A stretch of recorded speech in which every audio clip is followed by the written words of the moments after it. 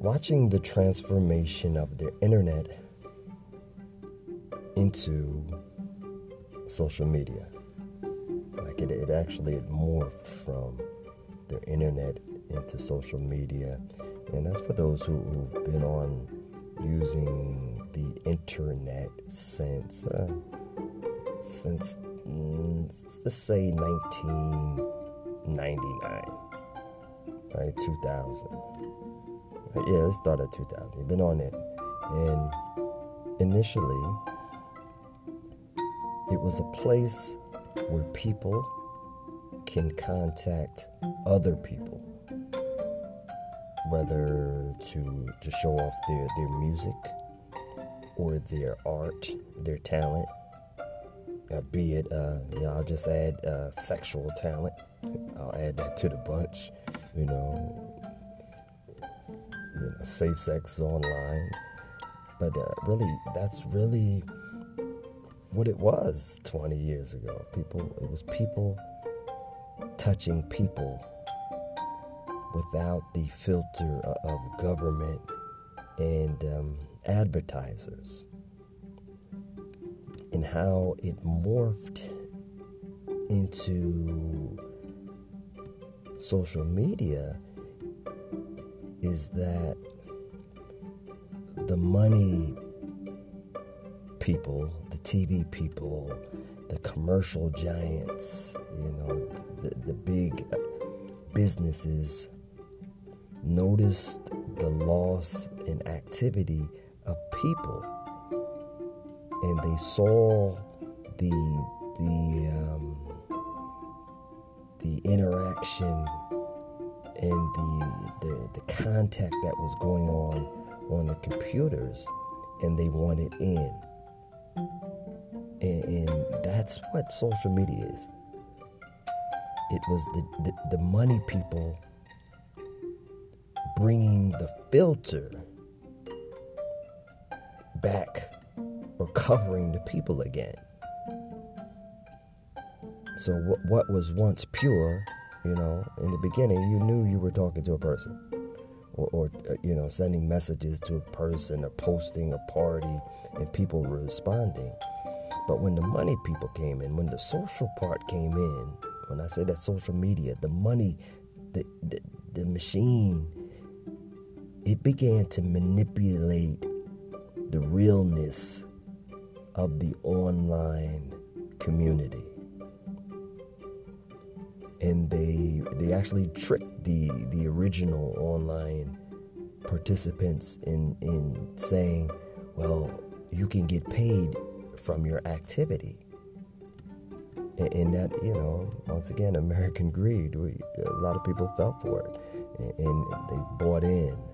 And that just opened the floodgates to the advertisers.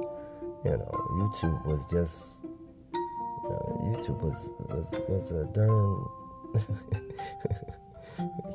it was just a junkyard or a big flea market of stuff. There was no commercials.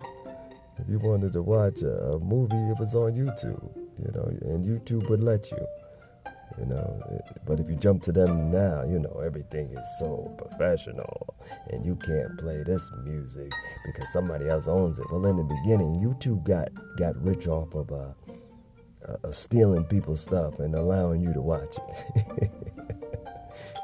music, movies, that's what it was. But that was the big money people who came in and wanted you to force the consumer back in their stores, per se, force the dollar back. And there's a difference between the internet and the modern day social media. And it's like Facebook. Facebook, to me, is a place to go. Make sure you don't miss anybody's birthday. A place where you'll know if somebody died, so you can make the funeral. A place where you could get, if a tragedy happens, where you could, check on it.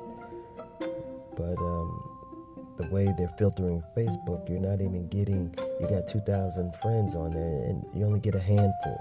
and that's deliberately. That they're filtering, they're making money off of your activity. So the purity of it is gone. You don't have 3,000 friends and 2,000 friends anymore. You got a handful.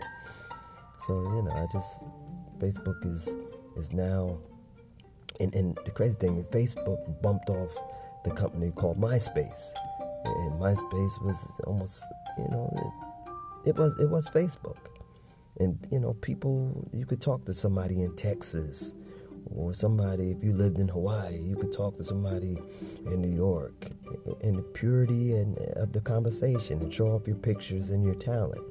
And then Facebook came in, but with a different engine behind it, a money-making engine behind it, and began to manipulate the communications and the contact.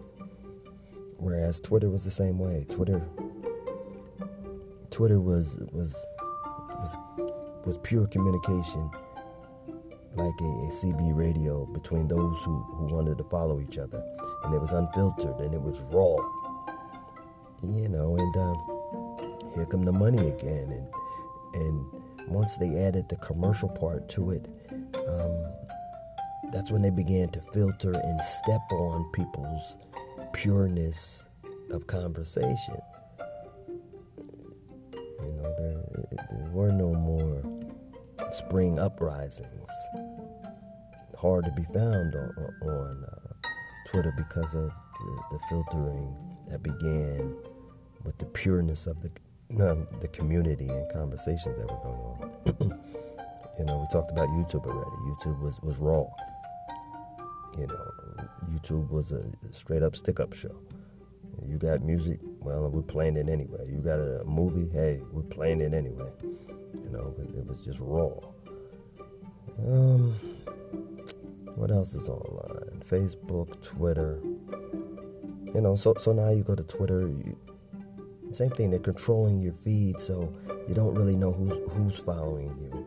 But it's still an effective way to reach a lot of people all over. But it's tricky. And let's say a Snapchat. Snapchat is another one that tried to bring back the purity of rawness between the communications between two individuals. But they got bought up. In Instagram, same thing. They got bought up, and once the advertisers and the money came in, they began to filter on and set a code on what you were free to say and do. And that is what social media is. It's not really real anymore. And I'm curious on what's going to morph into the next generation. Maybe individuals will be able to have almost kind of like a podcast where it's purely you, and those who want to follow you can follow you. But because of the hosting companies, they have that ability to quench your fire if you get too hot. It's the same thing.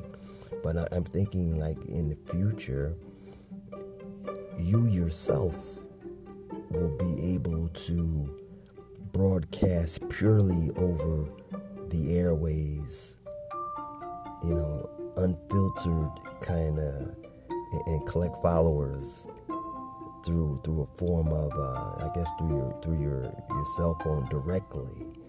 I look forward to that, where the pureness and the unfilteredness of the community and the conversation comes back. That's just a little peek into the transformation, metamorphosis of the internet into the social media giant that we know it as today. And I'm Pro Tim, and this is TNT Queen Slim Radio.